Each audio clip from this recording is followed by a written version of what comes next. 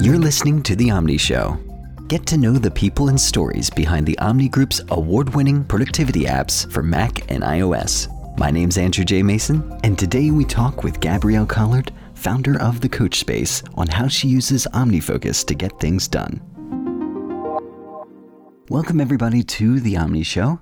My name is Andrew J. Mason, and today we have Gabrielle Collard. She's the founder of thecoachspace.com, and she's sharing how she uses OmniFocus to remind herself of what's most important and to stay present day to day. Gabrielle, thank you so much for joining us on The Omni Show today. No, thank you. Now, when we first came across your path, one of the most interesting things that we heard was this wide array of projects that you've got going. You're from the UK. You're currently living in Madrid, and one of the biggest projects on your plate these days is the Coach Space. Talk to us about that. Yeah, so this is a website I started just over a year ago, a self-development website. It has a lot of content focused around making big life changes, specifically career changes and any kind of changes that you might want to do throughout your life. But fueling that is a publishing platform for coaches themselves, life coaches, business coaches, career coaches, etc. And it gives them a platform and a professional space in which to publish their content, because what I do is I support them in creating that content, gives them more engaging content to publish, which in turn gets them more traffic, which is the benefit of them being there, rather than kind of blogging away on their own websites, which doesn't really work anymore for the majority of coaches and consultant solopreneurs. That's excellent. So I envision this just hub of information that's so helpful to people. But that's not the only thing you mentioned you have yourself involved in these days. What else do you have your hand in? Yeah, so I'm from London. And I quit everything and started again in Madrid, which took a while. It took a few years. And as I say, it's an ongoing project. It seems to take a long time to settle into a new life. And that's one of the reasons why I needed to be super organized with everything. If you're, moving abroad, I suppose as a kind of student, it might be a little bit easier because you don't have so many responsibilities. You don't have a whole life that you've built up in your home country. But when you do it as well, I'm not going to give away my age, but a little bit older than a student, you just have so much more to organise. So it involved kind of selling a property, selling my flat that I lived in, selling lots of my stuff, and gradually, bit by bit, creating a new life in another country with all of that entails. Man, what a perfect segue, because so many people have so many different things that they want to do with their lives. They have so many projects and details that they keep in their heads. They wake up at 2 a.m. thinking, my gosh, I got to do that thing, Talk to me about when you first came across OmniFocus. So yeah, OmniFocus, well, it was Omni Everything that I came across at the same time, because I think it shipped with one of the Macintoshes. I think it was an iMac, one of the first iMacs, something like that. I can't remember, but it was a long time ago. And I remember seeing the demo versions on the Mac and sort of playing around with them, thinking, well, this is really interesting. I kind of really fell for OmniGraffle because I was doing a lot of website work and with small business clients, and my way of explaining things is with pictures, and diagrams. So that for me was just brilliant to come across that. And the outliner as well. I'd never seen an outliner before. This was a long time ago. I think you can forgive me, but obviously I know what they are now. But I instantly fell for that as well because I love creating structure where there isn't any and order. That was a godsend at the time. And OmniPlan. But I didn't really use the tools until I was in a consultancy working as a freelancer and as a project manager. And I needed some tools. On the Mac, you were kind of limited to what was available when it came to project planning. So I started using OmniPlan, which was, exactly equivalent to Microsoft Project, but something that didn't make you vomit when you looked at it. so that was just that scored me quite a few brownie points because clients don't like to look at Gantt charts, generally speaking, but they would look at an OmniPlan Gantt chart. So I used that quite heavily. And as I was using it, I thought, well, let's just go the whole hog and get a license for everything. So then I was using Omni Outliner on a regular basis and a bit of OmniGraffle to explain stuff. I didn't really use OmniFocus. I did dabble in it. I didn't use it as thoroughly as I am now. And also I kind of left that work behind a little bit. So I didn't need to use OmniPlan. So I kind of drifted away. At that time, software as a service was becoming much more prevalent. There were many more tools coming onto the market. So I kind of started exploring other things. And through my work, I was using lots of different tools, depending on what projects I was working on. And I've kind of come full circle. Now that I'm not working with teams so much anymore, I can do my own thing exactly how I want. And I've come back to OmniFocus and I'm using it to literally run my life. What made the difference with OmniFocus for you? Well, with OmniFocus, the difference was for me was having all these very different aspects of my life that needed quite detailed management and where I couldn't drop the ball. So I found that with other tools, things just kind of slipped off the radar and it wasn't working anymore because I had so much to do. And not so many things, but it was a variety of things that were all equally important things. And it was that drew me back to OmniFocus, and that's how I use it now. So it's the giving these different perspectives, which I really need. I can't get that from anywhere else. So that's why I use it.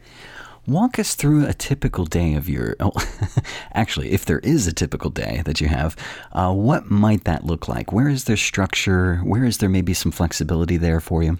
Yeah, there is a typical day. If you saw a video of me without sound or without knowing what I was doing, it would look pretty similar every day. Because most of the time, like most people are at the moment, are sitting in front of a computer for many hours per day. So in that respect, it kind of looks, there is a bit more physical activity because I am going to the other place where the renovations are taking place. So there is a bit more going out involved than there used to be.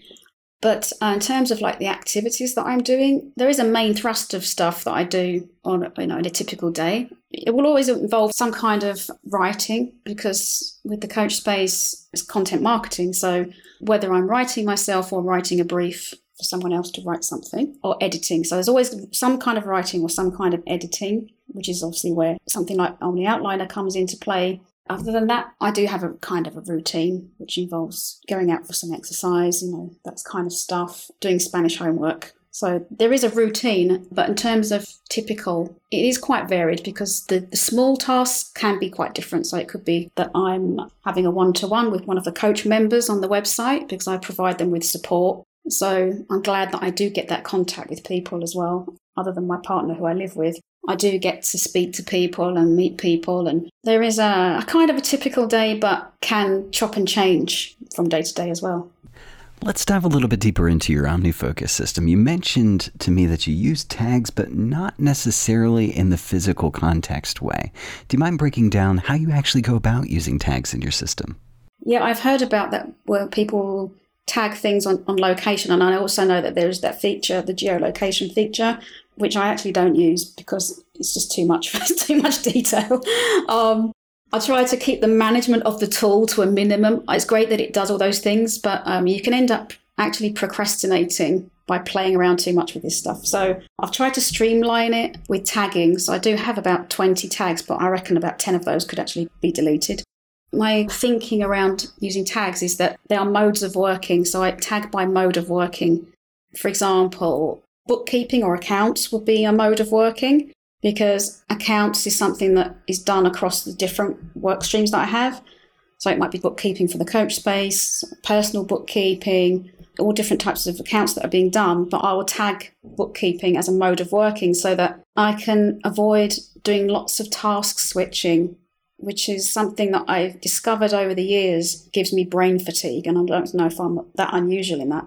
I haven't really spoke to anyone about it, but I've gathered from experience that too much chopping and changing just tires you out. So I'm trying to group things to involve less task switching. So writing is a mode of working, which I tag, reading, organising, that kind of thing. I don't know what anyone else is doing. I have no idea. I also have talking about the geolocation stuff, I do have a tag, which is not really geolocation, but it's called out of home, and tagging everything that I'm doing that's outside of the home. I remember from using OmniFocus the first time round, I was tagging things with like errands and stuff like that. And I kind of worked out this time round that the way for me to do it is everything that I'm doing outside is tagged with out of home. That means that I can take advantage of being out wherever, if I'm going out for anything, what other tasks can I tick off at the same time? Because they're not all errands, It could be that I'm going out to meet somebody for a coffee. And if I look at my out of home list, I can see that, I actually need to take the library book back. So I can do that on the way to meet the friend. When it comes to productivity in your system, I hope this doesn't sound bad, but do you have anything that you consider to be just a massive failure? Thanks. No, and hear me out. It just is so instructional for other people to listen and say, okay, this person is where they are in their system, but they tried something and they thought it was going to work and it didn't. And it saves the people that are listening to this podcast the heartache of maybe even trying it for themselves as well that way. Is there anything that kind of fits in that category for you where you thought, man, I thought this was going to be it, but no? Yeah, well, in terms of massive failures, I do have a story of when I did fail massively, and it's funny looking back at it now, but at the time it was really embarrassing. Well, my excuse is that it was a stressful time of my life, and it was when I was kind of transitioning from London to Madrid. And I'm an organised person normally, but this was, as I say, wasn't a typical scenario. It was a very stressful time, etc.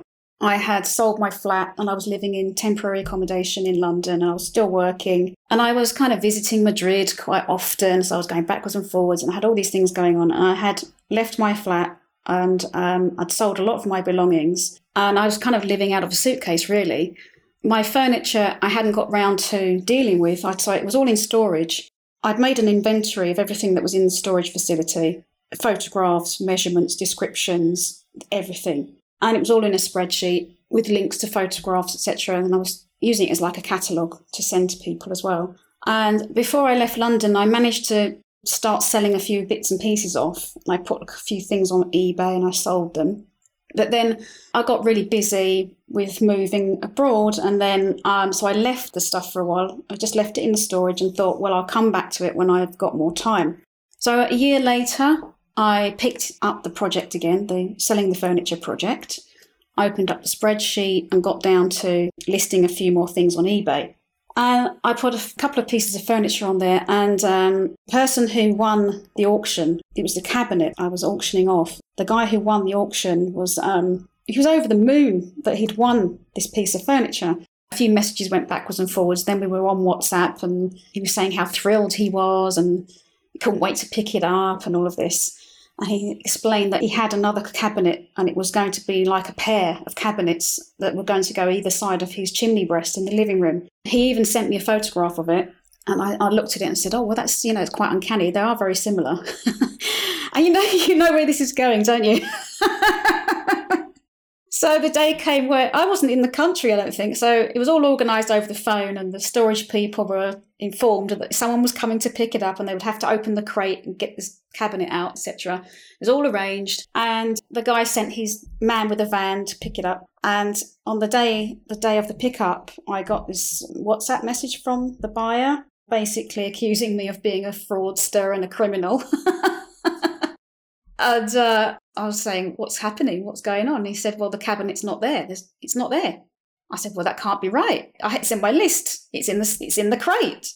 So I phoned the storage people. I said, what's happening? They said, well, we've opened the crate. We've got everything out of there. That cabinet's not in there. And that's when the penny dropped that I had already sold him the cabinet the year before. It was the same person. And I was absolutely devastated, honestly, mortified.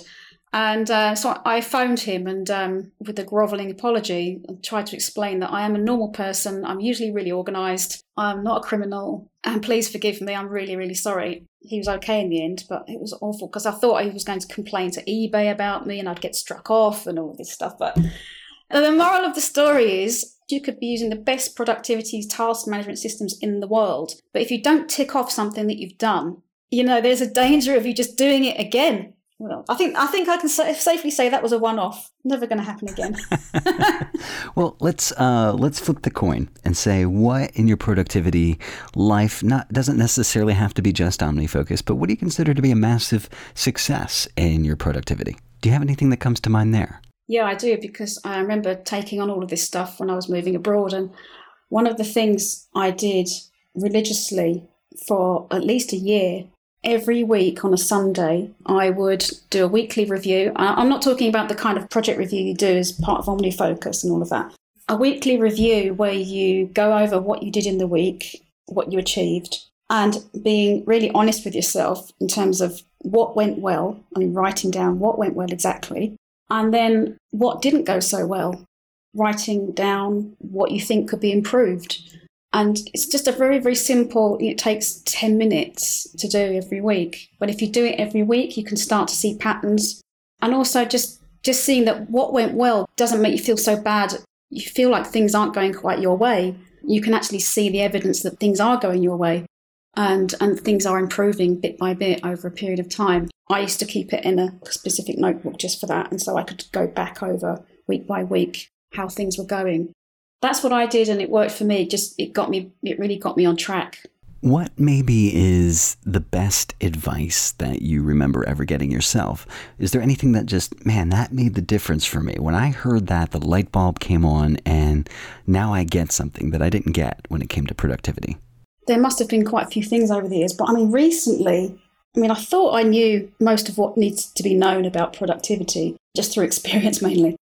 I think the best advice I've had recently is that you can train yourself to become better at being focused. I don't know if that's the way to word it. The thing that I have been struggling with the last 6 months is the distraction by social media. I heard that it's actually possible to train yourself to be able to focus for longer periods of time. I wasn't aware that that was possible. I just thought, well, I'm distracted a lot. This is how it is. I just have to fight my way through it. And well, it's not the case, apparently. You can train yourself to be less distracted and be able to do deep work, as they call it, which is really important for things like writing blogs, writing articles, anything that you're producing that is of higher value than the day-to-day stuff. You need to be able to do this, which I kind of knew, but I didn't know that I could train myself to do it. That's what I'm working on right now. I trained as a project manager, so I got a lot of advice from doing that, learning the skills of project management. One of the things that really changed my way of thinking about getting things done in general was when I trained to be an agile practitioner. I kind of understood what it was, but I didn't really know until I did the training. It changed my way of thinking completely on how I did things. So getting stuff done that's usable rather than perfect and iterating and that kind of thing. Now, I kind of apply that to a lot of things that I do in general. That's probably the best productivity advice I've had. What great advice. I've got a buddy that says something to the effect of done is better than perfect. And it's so true when it comes to certain things. You mentioned to me really enjoying one particular feature of OmniFocus, and that was deferred dates. Why are deferred dates so important to you? Well, I can take too many things on, and I've got much better at that. I did it recently when a friend of mine asked me if I'd like to be involved in a new project, developing a piece of software, and it all sounded groovy and exciting. And I really, really want to do it. I really want to do it. But it's just not practical. I would be spreading myself way too thin. So it's gone on into my OmniFocus and it's deferred for 3 months. And the sense of relief, I cannot tell you, because I know it's still there somewhere and it will come back. It's not gone forever, but it's not nagging away at my subconscious. That's the difference. That's how I felt when actually I started using OmniFocus again for the first time properly, is when I put everything in there. The sense of relief was just unbelievable.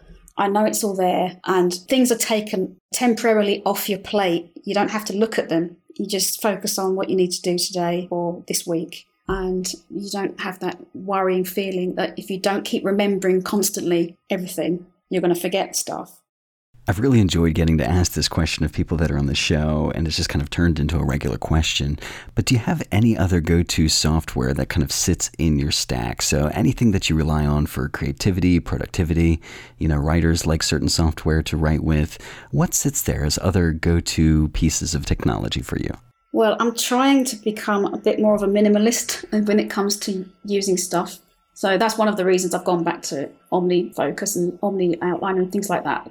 Using stuff on the desktop to get away from software as a service. I used to use Google Docs to capture everything, and it just got really messy. So I've really trimmed things down. And to be honest, day to day, my favourite things to use for productivity, I don't think there is anything other than my remarkable tablet, which is not software.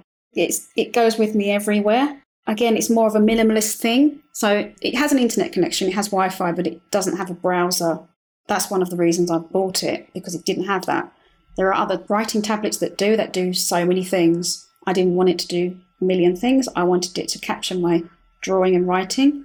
Because before that, I literally had about 6 notebooks on the go permanently at the same time. And it was just impractical to have so many notebooks and not be able to find what you'd written and stuff like that. And I love handwriting. I love scribbling and drawing diagrams and doodling.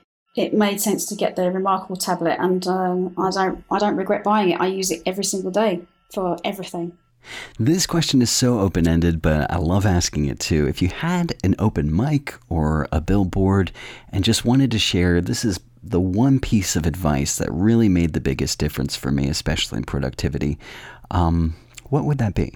One of the things I've gathered from speaking to various people is that actually to know what your priorities are, it's not so easy to work out. People may think they know what their priorities are, but what your true priorities are can be a totally different thing. And I kind of discovered when I was going through a big life change and decisions that I could make or not make, where I wanted to focus my activities and for what aims. So lots of people might just say, well, you just set some life goals and you go for it. You know, that's a typical way of doing things. But the way I looked at it was, if I wanted to live a fulfilling life, how would I know that I'm doing that? And the only way I could think of knowing that I'm living a fulfilling life is to go from the deathbed backwards. So imagining what regrets I would have in my last moments before I slipped off this mortal coil. And I created an exercise called the Deathbed Manifesto, and it involves literally imagining that you are in your last moments and what you would say to yourself or what you would be saying about your regrets. And regrets are usually things that people didn't do rather than things they did do. And this is kind of based on the idea of the book by, I think her name's Bronnie Ware. She was a nurse who wrote a book about the last regrets of the dying. And these are all things that people wish they had done and they hadn't. So I did an exercise on myself, and it came out with a list of stuff which wasn't anything to do with making money or being famous or anything. It was some surprising things that really solidified my decision making and changed the course of my life. So if I hadn't done that to work out what my true priorities were, rather than what I thought they might be, I probably wouldn't be here in Madrid living this new life, which I'm very, very happy with. That's the advice I would give, is to really think about what your priorities truly are and work your activities around that. Having done that exercise, if I hadn't done it and I had, say I'd moved here and moving lock, stock and barrel to a new country, or maybe even a new city, where you kind of have to unplug yourself from where you were plugged into before and then re-plug yourself into community, families, friends, and all this new stuff is really hard. And I have had lots of knee-jerk reactions where I've just thought, well, that's it, I'm off, going back now. I'm getting on the next plane back.